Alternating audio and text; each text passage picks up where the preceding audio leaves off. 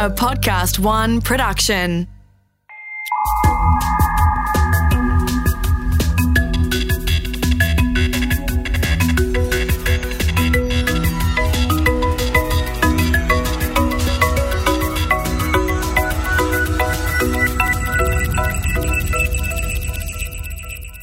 Everywhere in the media, you see report after report about how robots and automation are going to drive us all out of our jobs, and that within 20 years, there won't be any task that a robot can't do better. It sounds very scary, which means it gets a lot of airplay. And it's clickbait for folks who worry about living in a precarious economy. But what if we've got it all wrong? I recently did a special episode about AlphaGo Zero, a computer program that taught itself how to become the best Go player in the world in 40 days. Now, was that us humans done for? No, because it turns out that the best Go players in the world are now partnering with AlphaGo, learning from it, and improving their own Go games. KG, who's the best human player, the one who got flattened last year by AlphaGo, he recently increased his own rating, becoming even better because of what he learned playing AlphaGo. So maybe, just maybe, there's more going on here. G'day, I'm Mark Pesce. The coming next billion seconds are the most important in human history as technology transforms the way we live and work. And on this series, we get to talk to some of the brightest minds shaping our world, charting our path as we voyage into an incredible future. In this penultimate episode of Series 1, we talk to robotics legend Ken Goldberg about whether we need to be worried or relaxed and comfortable. The rise of the robots on this episode of The Next Billion Seconds.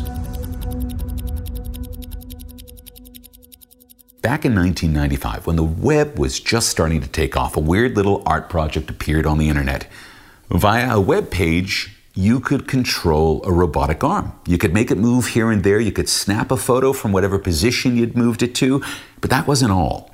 Directly beneath this robotic arm sat a large round tub filled with soil. The robotic arm had various attachments so it could tend the soil. It could plant seeds. It could even water the plants that grew from those seeds. Now, the robot wouldn't do any of this by itself. People had to tell the robot what to do. And the amazing thing is that people did.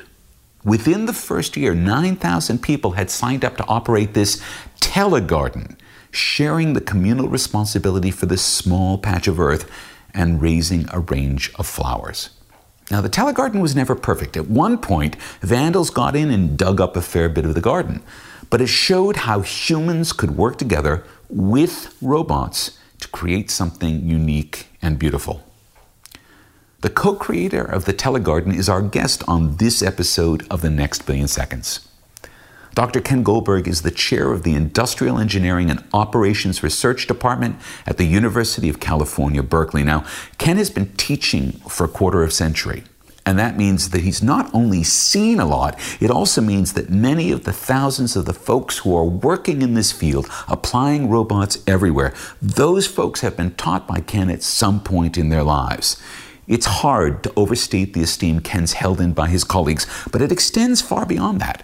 A few months back, the Wall Street Journal invited Ken to write an op-ed about the Robot-Human Alliance. That is, why our future isn't about competition and obsolescence, but about partnership and cooperation. There's so many questions around this topic right now, and there are a few people better equipped to answer them than Ken Goldberg. I have been invited to his home today. Ken, welcome to The Next Billion Seconds. Thank you, Mark. What a great introduction. So tell us all why we shouldn't be worried. What's going on here? I mean, we see the robots everywhere. We see them popping up everywhere. People are saying we're not going to be able to work, that every task is going to be taken over by a robot. You're saying, actually, nah, it's not really that at all. Well, listen, I never would say don't worry. I mean, it's always good to worry. But let's take your example of AlphaGo as a starting point. Yeah. So a lot of people are using that as the evidence that we are now surpassing human capabilities. We're able to beat the best human player in the world. Therefore, it's a short step before we're able to surpass humans in everything we do. Right. And that's this rhetoric around the singularity that I want to come back to, because I think that's really, really a dangerous word and concept. But if we take that game as an example, it is a game, first of all. So what you have is a board, and if you look at the board, you can represent it with ones and zeros. Right. It's perfect information. Now, it's still a hard problem because you have to decide what move you're going to make, where you're going to place your stone, and what the other person's going to do, and then you have a big branching factor. So computing the optimal place to put your stone is non-trivial. But there's a huge, huge difference between this environment and the physical world that we live in. Because here we have to deal, if you want a robot that's going to be able to drive a car or help senior citizens or work in factories or work in operating rooms, anything physical, it's completely different. You have very high dimensional, complex, what we call state spaces. Right, so there's lots of things you have to keep track of, lots of things that are going on at once. Exactly, and they're not binary, like ones and zeros. You actually have continuous, so everything is real valued. And everything is messy and sort of mixed up and dependent on everything else. Exactly, so it's continuous, time is flowing continuously, and noisy. Right. So we have a huge amount of uncertainty in every single dimension of this world. So you are living in a completely different environment. And humans are actually surprisingly good at navigating things that are noisy, things that are maybe not clear, things that are coming at them from several different directions at once. Absolutely. So the natural world, humans and animals and even plants, are actually very, very good at adapting to those kind of environments. But that's taken millions of years of evolution, and in ways that we have no idea how these work in most cases. So the idea that we've made progress in this very narrow domain is interesting, no doubt, and is somewhat of a breakthrough from a computer science perspective, but it has to be put into context that it's really not at all clear that how at all that's going to translate into doing things in physical world. Okay, at the same time, over the arc of your career, right? Because, I mean, you know, even just the time you take, not just teaching, but as a graduate school and doing research, which is 30 years now, right? You keep reminding me, yeah. Thank you. Sorry. But we still have seen an enormous leap forward in not just our ability to build robots, but our ability to put them to work, yes? Yes and no. I think there have been, and I as a roboticist, I mean, in some sense, I'm an advocate, right? I do believe that we're making progress, and I'm very excited about research, and I can tell you about the different aspects I'm interested in and excited about. But I think that it's also important to realize that if you look at something like just being able to clear a dinner table. Yeah. In 1985, Hans Moravec observed that... Who is a very, very famous early robotics researcher. Right. He basically noted what he called the Moravec's paradox, that what is hard for humans, like precision spot welding, is very easy for robots. Right, but towel folding, which I know is one of the modern examples, if you try to build a robot to fold towels, it's very, very difficult. Very hard. So that paradox is as true today as it was 30 years ago. We haven't made that much progress because, again, we're trying to deal with the physical world. So if the physical world, we can control it, like in a factory assembly line, then robots are excellent. But as soon as you put a robot into a messy, complex environment, it becomes much, much more difficult. And this is, for instance, if you have a little robot vacuuming your home, and of course spying on you, because we talked to Genevieve and I talked about that in an earlier episode. But that robot then, if it encounters sort of surfaces that are too uneven or objects that are too big to vacuum up, it just fails. It can't really deal with things that are even modestly out of its range of what it's designed for. Right. So those vacuum cleaners are actually quite a success story. That has been very nice. It was a really, really interesting niche that turns out actually works well, and people use them, and they're remarkably successful. I actually think it's related to another niche that we're going to see. This is a positive view for robots. I am a believer that we are going to have, the next step is robots that can declutter a home. So like that Japanese system of decluttering. Yeah, exactly. Marie Kondo, the joy of tidying up. Well, if you think about, like, if you've seen the show Hoarders, or if you look at my office right now, you'll see. I mean, a lot of people. It's very common, right? This just clutter, and it causes, kind of, it can be depression for a lot of people. It's just sort of a sign of people not being organized, or not caring, or not having the energy to pick up. But it's a particular problem for anyone with kids, but also senior citizens. Yeah. So if you're a senior citizen, first of all, it's hard to go around picking things up. You're not as agile. Second of all, your eyesight is not as clear, so you may miss something. And third of all, most importantly, if there's a bottle, a pill bottle on the floor, and you slip on it, you could break your hip, and then you're in the hospital, and it could be fatal. So having something that could go around and just keep the house relatively, the floors and maybe other surfaces, free of clutter, I think is very, very valuable. Have you seen people working on a decluttering robot? Oh yeah, we're working on it. Oh, okay. And actually, it turns out that there's a number of companies that are starting to put out these prototype systems, and one of them, for example, is Toyota. Right. Has a prototype, and it's interesting, Mark, because it has an arm and it's capable. It's actually very nice and precise, and there's still problems to work out. But I think we're within probably 5 to 10 years of a practical system that could basically rove around, basically like the Roomba, but taking it up to the level of being able to take things and put them into bins and keep the house relatively clean. And I think there's a real demand for this. So, but it is interesting because the difference between something that's just sort of sitting on the floor surface and something that's actually going around looking at things in the house, recognizing what they are, that they don't necessarily belong. Those are still all kind of in these tasks that we're just kind of starting to get okay at, Exactly. So one of the clues, and the big thing that's changed in robotics, I believe in the last 5 years, is the cloud. Right. So the cloud, meaning that a robot's intelligence isn't running just locally on the robot, but it's actually connected to everything that you can find, you can connect to online, which is things that will recognize objects for you, or how do I pick this up? Oh, someone's already figured that out. I'll pull that down from the cloud, things like this. Exactly, right. So we've always assumed that robots have to be self-contained. Right. And actually, in my field, it's amazing how much that assumption is still dominant. But we're starting to realize that they don't. You can actually do your computation remotely, download code and data on demand, and really importantly, robots can now start sharing data and experiences. Well, so Google's autonomous cars, all right? And this is an interesting thing here, right? Google's designed all of its autonomous cars effectively to sort of share what they've learned about where the stop signs are, where there are bumps in the road, or, oh my God, that's a bad driver. Right. That they share all these things with one another. Exactly. So that's why Google has a huge advantage over other car companies, because they understand the cloud. And Google is constantly using the cloud. So it's downloading information about traffic and weather patterns, but also, really importantly, as it approaches a new intersection, it's able to download the latest update about the policies to navigate that intersection. Right. So this is changing all aspects of robotics. That in the home, as you're saying exactly right, recognizing objects is extremely difficult. Constantly, we're bringing new things into our homes as well. So you have to be using judgment, and you don't want to put, the $10 bill into the garbage can. You need to be able to not make those kind of mistakes. So you have the clever robot slips that into a side pocket for later. Right. So then there's a really interesting set of questions about how can the robot operate locally but make judgments, and then when it needs to can access remote resources.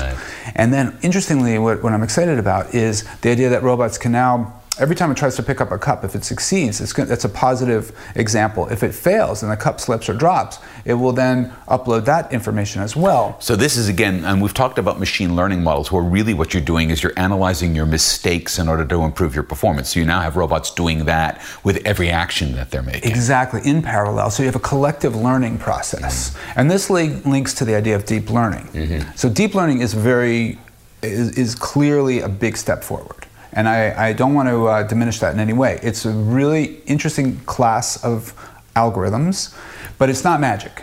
No. So obviously, no, it's learning from your mistakes. Right, and it's basically, one of the things is that what many people don't realize is that what is different about this class, deep learning, from what we've been doing for the last 20 years, is that there are many, many more parameters. I call it hyperparametric. Okay. And it's learning by adjusting these parameters, and the way that happens is because we have a lot more computation available.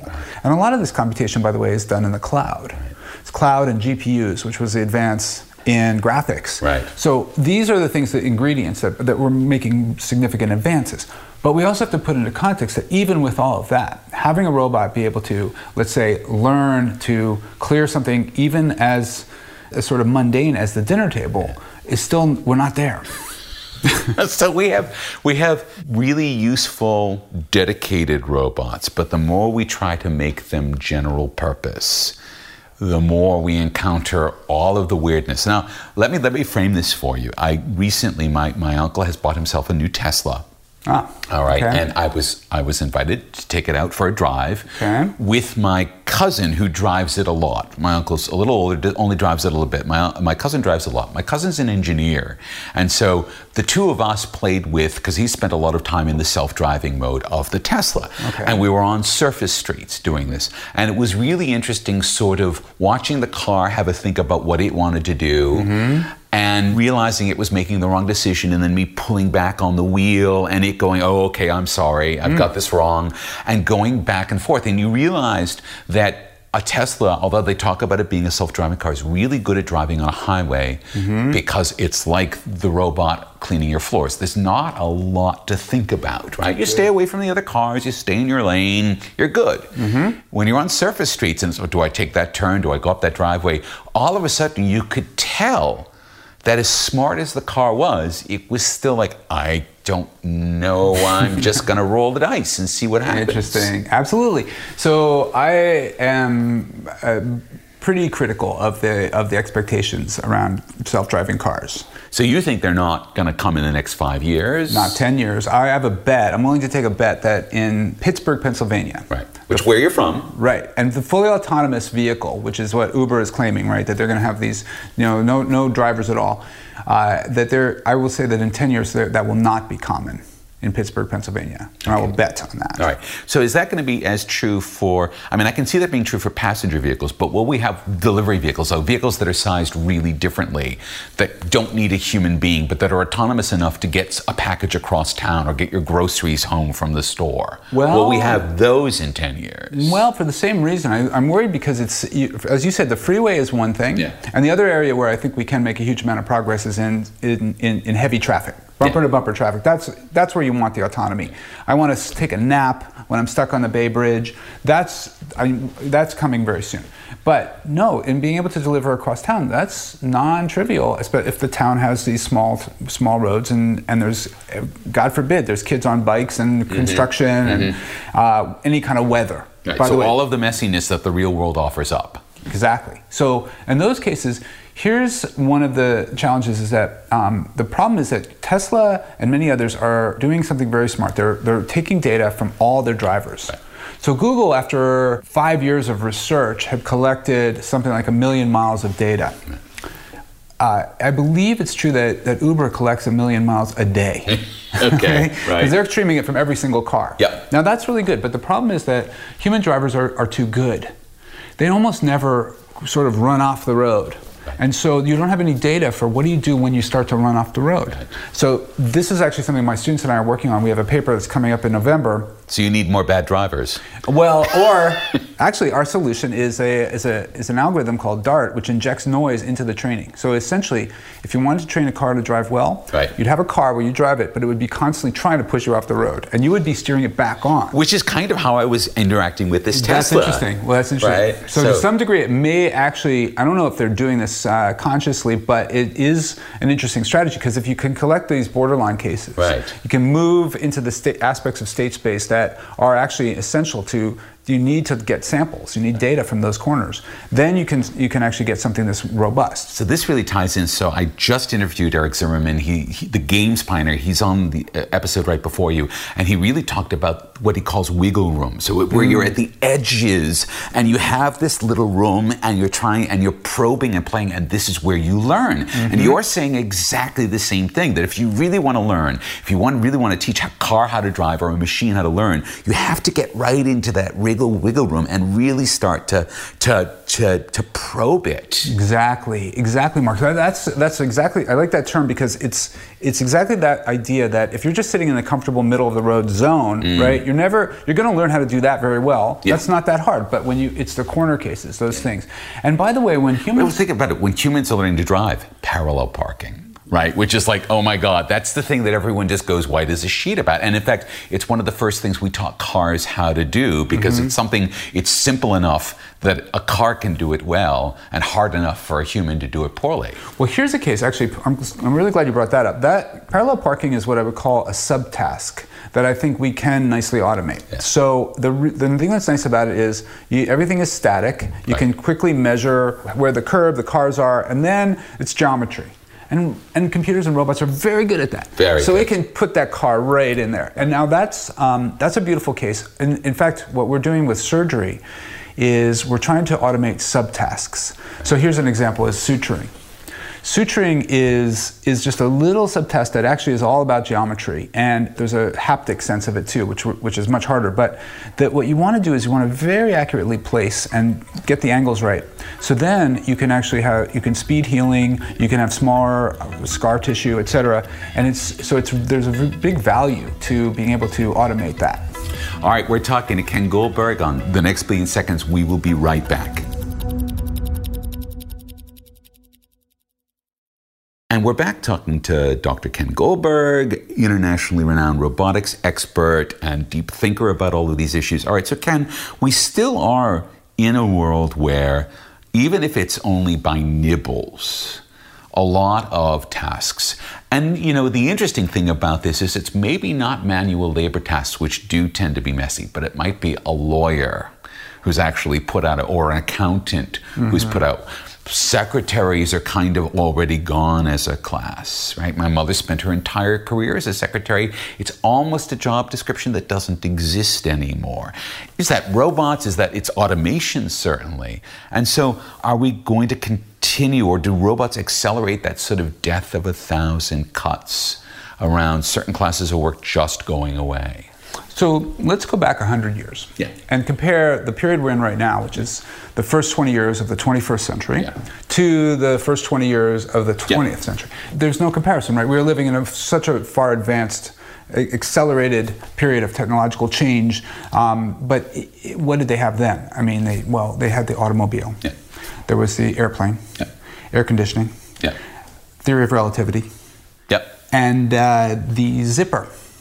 Okay, and we could go on. Thank goodness. Exactly. So there is a huge range of technological advances that actually arguably had far more impact on our daily lives than anything that we've really done in the last 20 years. Okay. So I'm not putting us down. There's a huge advances in technology right now. But what's important to remember is there have been advances all along. And we had disruption then. So at that time, there were many people put out of farms. Right. You don't see a lot of ice men or elevator operators. Right. Those did go away. But what happened was very interesting was that as they did, new jobs opened up. Right. And it's hard to see exactly. It doesn't happen instantaneously, but it is the course of history, and economists understand this, that if you look back just consistently. Now, some will argue this time is different. And whenever someone says that, you have to raise your eyebrows, right? So, well, like they say about every stock market bubble, oh, this time is different. Exactly. Right. So that's a clue, by the way. Whenever someone says that, it's like, get your skepticism up, because you prove it, because there will be disruptions, no doubt. Right. And you're right. One of the things I think will happen is in, for example, stockbrokers. Right. But it's really because what we're doing is the way we manage money is different. And it's not so much that the robots necessarily, but it's that people are starting to realize that index funds are just as good as stock pickers. Right. Many cases, though, in so many of these operations where anything manual, so anything that you have to do with your hands, construction, plumbers, and I would include drivers, by the way. I think that we're going to have many, many jobs for drivers, and in fact, maybe more, because as e-commerce starts to kick into full gear, we actually need to manage all this flow of products. So I'm optimistic that... So kind of like the way we have air traffic controllers for our planes, we may in fact need ground controllers for all of this delivery that's going on. Yeah, absolutely. And air travel, for example, created so many more jobs, right? It created the whole tourism industry, took off in a whole new way, right? So there's new things that are going to happen. Demand for products is going to change, because if Amazon is right, and I think they are, we are going to change the way we shop very dramatically. I mean, it's already starting to happen, right? If you think of something, you order it. It's amazing. There was before a lot of friction, right? You had to wait till you got to the store, and maybe they didn't have it, and now you imagine almost anything, and 2 clicks away, or 1 click, It's there, and then it's there. I'm calling that surveillance utopianism. Okay, all right. Well, yeah, I mean, whether it's good or not is a different question. Yeah, exactly. But I do think that's... But it's a thing. It's a thing, and it's going to create lots and lots of jobs. At the same time, there's other things we can't even imagine. So that's the other thing, is that if you ask somebody in 1900 what all these new jobs are going to be, they couldn't predict them. So another thing I want to put into context is people worry about robots. The headlines, as you said, are the robots are stealing all the jobs. And I have to say, this Oxford study really bothers me because it claims 50%. And if you look at the data, it's hugely flawed. What percentage of jobs now are done by robots today? So some people say 15, 20, 30%. I wouldn't think it was anywhere near that high. It's under 1% of robots in industry versus workers. It's under 1%. It's very, very small. And it's not as though it's suddenly about to change radically. There's advances, but one of the things that's important to keep in mind, I think, is that the fear around this, it echoes a lot of the fears around immigration. So back 100 years ago, it was a fear of Chinese coming in. Then it was the Italians, then it was the Irish, and then it was the Jews. And so we have... Now it's the Latin Americans. Yes, the Mexicans. So, exactly. And now it's robots. So robot fits a pattern of we want a scapegoat. And somehow there's something. Now robots, this was put by Oliver Morton in The Economist, said robots are immigrants from the future. That's beautifully put. Yeah, and that's so. I think there's something really important to understand, the psychology. And as you were alluding to earlier, I'm very interested in the idea of robots as metaphorical. Robots are really something that are very, very reflective of ourselves. Every time we start talking about robots, we're talking about ourselves. Well, I mean, the entire word and the Capek play and all of that. The word robot comes from a play that was written in 1922 in Prague. Rossum's Universal Robots. Rossum's Universal Robots. And in that first play, they got into this whole idea of competition and what is a person for, and do robots have souls? I mean, all of that is in the original version of where the word robot comes from, which is from a piece of basically science fiction. Right? And so, yes, robots have always been visitors from the future, and they've always posed these questions to us about what are we good at. I mean, my own feeling is that the tasks that robots do well, we should let them do well so that we can focus on the tasks that we do well. And there's always going to be, I think, enough space in there, enough wiggle room between those two for us to go on. But can we say, I mean, if someone has a child, you have two children who are still in school, right? And if you take a look at the end of their career, which is going to be about 50 or 60 years from now, right? Which is 2 billion seconds from now. Have we used up all of that wiggle room? Not at all. No, we have many good years left. And it's the example you started with about the AlphaGo players getting much and much better. We're seeing exactly the same thing. So when I watch how kids are being educated today, we're starting to use the computer as a grindstone, as you put it, something that that helps accelerate their ability to learn, their ability to find new information, and they're getting smarter as a result. They're able to have adaptive testing. They're able to, and I think we're only at the beginning of this, but it is going to accelerate our own capabilities. And you're right, one thing that all these machines do is they help us understand what it is to be human. What are our unique characteristics and capabilities? And that's actually very, very helpful ultimately. Well, I think 100 years ago, when 90% of all labor was farm labor, and then it was replaced by combine harvesters and things like this, right? No one really thought, oh, well, I've lost my value as someone who's harvesting corn because a machine can come on and do it 100 times more efficiently. And therefore, I've lost my raison d'etre, that I don't have a reason to be anymore. And I think when we look at this going, oh, well, I've lost my job on the factory floor, or I've even lost my job as a lawyer because there's a computer program that can search all of blah, blah, blah very quickly, that then devalues me as a person. But maybe over the last 100 years, we've also so oriented ourselves around what our career definitions are that maybe that's what we're reacting to. Well, I'm so glad you brought that up. So the farm story is very interesting because in the United States, there was something called the high school movement. So in 1910, only 10% of Americans graduated high school. They didn't need to for the whole on the whole, because there was all this farm work. But what happened was, as they started to see automation move in, a group of educators, mostly from farm states, started to decide that they wanted to redefine education and have students stay in through high school and learn a number of new skills that would enable them to take on jobs that were often moved into cities and other environments off the farm. So suit them for the industrial economy that was happening. Exactly. So what they did was they invented new curriculum. They started rethinking the way we think about high school so that it's something you expect to complete. Yeah. And they started building high schools all over the country.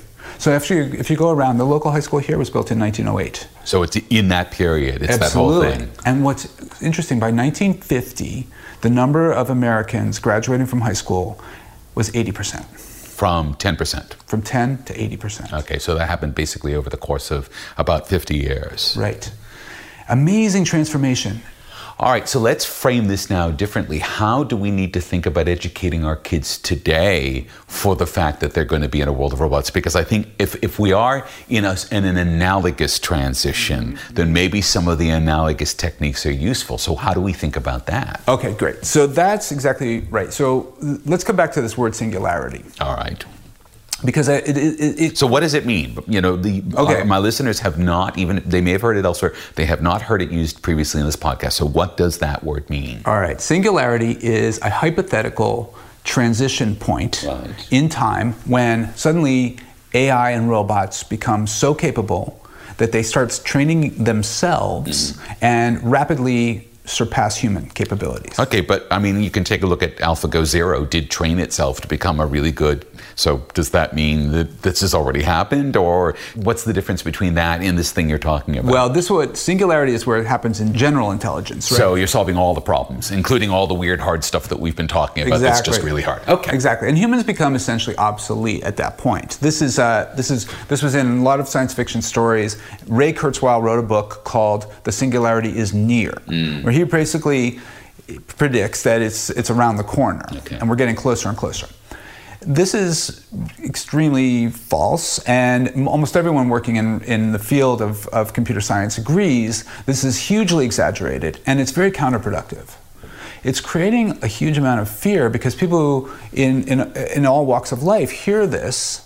Because, I mean, I think people probably say, oh, this is Skynet, right? Like exactly. You get this general artificial intelligence and then it fires the missiles and that's us done for. Right. So this is actually, the mythology goes all the way back to the ancient Greeks, Prometheus, Pygmalion, up through the Golem and Frankenstein and right up through Skynet and Ex Machina. I mean, these are the tropes of science fiction, and they're endlessly fascinating for reasons we can come back to, which has to do with why our obsession psychologically with ourselves ultimately, but it's also very detached from reality. Okay. So what I want to posit as a response to singularity is an alternative that I call multiplicity. Multiplicity is not some monolithic AI that's going to take over, but it's actually about the idea that more capable machines, computers, and artificial intelligence systems can be combined with intelligence augmentation to enhance human capabilities, in particular to increase diversity and collective thinking and decision making. So, I mean, if you take a look at how humans in just the last decade have taken up smartphones, which end up being the vehicles for this collective thinking and collective knowledge sharing, and, you know, if you have a question, you go to Google or you go to Wikipedia or you go to Siri or wherever, right? Are we already then, I guess, a fair way along that path? Yes. And so you just named the two best examples I know of, which is one is Wikipedia, is a beautiful example of collective intelligence. It has checks and balances. It's not perfect, but it really does. No, it's messy, and it's all of the things that qualify as being human, right? It's messy in all of those ways. Right, and at the same time, it's comprehensive. It has lots of fascinating elements to it. Google search is the other example, and many people would not recognize that as artificial intelligence, but absolutely is. So if you can type a word and immediately find the websites that are relevant to that is artificial intelligence by any measure. What's interesting is the way it's done, the way it's achieved. It's because Google is using many different algorithms, combined many different algorithms, lots of human data in the forms of the web link structures, but also, interestingly, every time it presents results, you get a page of options. You click, and you tell Google, what's important to you. Yes, and that feedback is essential stream of information. If you took that away, Google's search engine would quickly deteriorate. Right, so this is the thing. So Google isn't really just Google running in the cloud. Google needs us. Absolutely. Because if it didn't, it wouldn't be getting better at what it's doing. Exactly. And that's so important to realize, that it's a symbiosis, that we are constantly and collectively providing this input. And the same is true for Amazon to recommend products, for Facebook to recommend news, for all these different services are constantly using our human input. So one other piece I want to mention is that one of the ideas underlying multiplicity comes from the field of machine learning, which is, in machine learning, there's a fundamental technique called a decision tree. So what you do is you have data, you observe data, and you basically classify it, and you train a tree, the weights on a tree, to be able to classify new data. So a tree is sort of, you have branching paths. Like you can take the path to the left or the path to the right. Exactly. Based on your data, you might go left, you might go right, you come down a little further, you could have more data, you go, do I go left or right? And that traces out something that looks like a tree. Exactly. Good. So that is a tree, and decision trees are very effective for classifying data. It turns out that about 20 years ago, researchers at Berkeley came up with an alternative they called the random forest.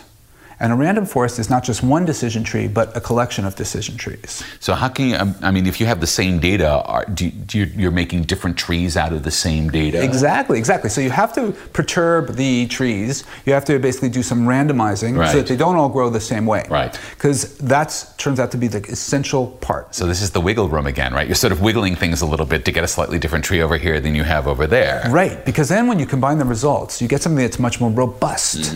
And if you have homogeneous trees, if all the trees are too similar, you don't get the robustness, you get the same answer out of every tree. Right. So you want slightly different answers, and it turns out that you can provably show that you get better results. But don't you get you get multiple answers, you get a multiplicity of answers. So how do you know which one is the good answer or the right answer? Basically, it's a form of voting.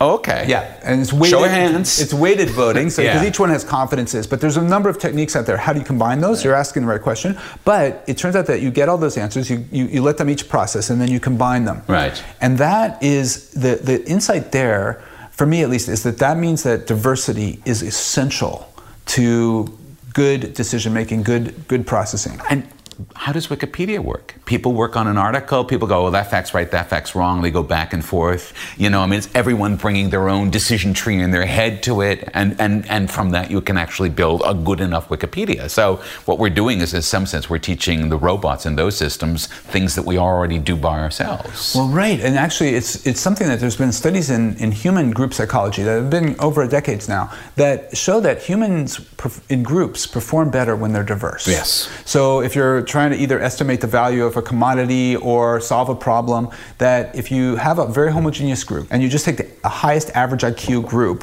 they will not do as well as a group that is diverse. And this is fascinating. And why is it? Because you have an echo chamber. If everybody's extremely high IQ, they've all had similar experiences, probably pretty nerdy. They don't know, they're oblivious to certain things, and they're in an echo chamber. What you want is diversity. You want that person out of left field. Right. We want the person who's driven off the road because they have the experience of having driven off the road, and they will tell you how to make sure the car doesn't drive off the road. Right. Or they'll come up with a brilliant idea. Here's a shortcut that actually will get us here faster. So that's exactly right. So I think that what AI, this is where I'm hopeful, and what I'm hoping that multiplicity can illustrate, is that AI actually can help us understand the value of diversity, human diversity. And by the way, it's also related to intelligence. And the way we've defined intelligence today is this one-dimensional axis. How well you can solve a kind of problem. Well, yeah, the IQ, and this, by the way, I kind of blame Stanford for this because that's where a lot of this work was done, but it was trying to boil everything down to this one scalar number. What is interesting is that actually everyone knows that intelligence is really very multidimensional. So many people have different skills, and that's what's extremely valuable. We do a great disservice by boiling us all down to one, projecting it down to one dimension. If you start to understand what I like to call neurodiversity, that you can start to see that what you really want in an organization, in a group, is a mix. You want the diversity of ways of thinking. And then it opens the door to artificial intelligence just being another dimension of intelligence. Okay, but then does this mean if we are really trying to get to the robot that's going to clean the kitchen table, right? That, in fact, maybe what we need, if not in reality, at least in the software, is a bunch of different robots that are arguing about the right way to clean the table, or whether that's actually a glass, and whether that plate needs to go into the dishwasher. And so is that the kind of diversity, and maybe a human's going to chime in like, no, that's not, that's dirty, put that in the dishwasher. Are we going to need to be able to do all of that if we're going to have a robot to clean the table? All right, so let's come back to part of the thing is that it wouldn't be a crowded room with a bunch of robots bumping into each other, but picture it as each robot is in its own home in separate places, and they're collectively sharing information, maybe late at night, about what's worked, what didn't. Right, so then you're... Dude, I got into so much trouble today with the glasses. Right, let's separate those two things, because I think that having robots to be able to do some of these mundane jobs, like keeping the floor clear from clutter, is extremely valuable. I want that because I don't want to have to think about that. And there's other similar jobs like that are just doing the same thing over and over again. And I understand, and by the way, I'm very sensitive to the issues of inequality and injustice today is huge. And I'm not trying to minimize at all the kind of suffering that's going on in this world. But I do think that where the opportunity is that we can start, rather than looking at AI as something that's going to oppress us and surpass us, is trying to see where can it illuminate our opportunities to think in new ways. So an amplifier rather than a moderator, right? Something that amplifies rather than suppresses. Absolutely, exactly. So that is where I think that multiplicity is so much more positive and inclusive than singularity. And it really echoes Deleuze and Guattari and other philosophers from Bergson going all the way back to Plato, which is that there's an advantage to thinking with different viewpoints and perspectives. It's not a monoculture, and this kind of Western canon idea is not effective. What we really need to do is start admitting all of the different ways of thinking. Ken Goldberg, this has been an amazing, illuminating, fun conversation. Thank you for being the final guest this year on The Next Billion Seconds. Thank you, Mark. Awesome. And on the final episode of Series 1 of The Next Billion Seconds, we have something really special planned. We're going to have a big in-studio conversation with 3 guests from Series 1. John Alsop, who's been with us twice, Andy Polaine, who was with us on episode 2, and Genevieve Bell, who was with us on episode 4. All of them have a lot of observations to make about the world we're in and the world we seem to be heading into. They've been listening to this series, and they're going to respond to some of the things that folks have been saying in this series, and they have some thoughts they'd like to add on their own. In addition, I'm going to throw in a couple of curveballs. There's a new video for something called a Slaughterbot, which is maybe going to change the way we start to think about the future. That's the next time on the season finale of The Next Billion Seconds. The Next Billion Seconds is recorded for Podcast One. Recording and production assistance is provided by Alex Mitchell. Audio production by Darcy Thompson. Audiogram by Dee Hoala. Music by Kirk Godfrey. For more episodes, head to podcastone.com.au or the Podcast One app. This is Mark Pesce, thanking you for listening.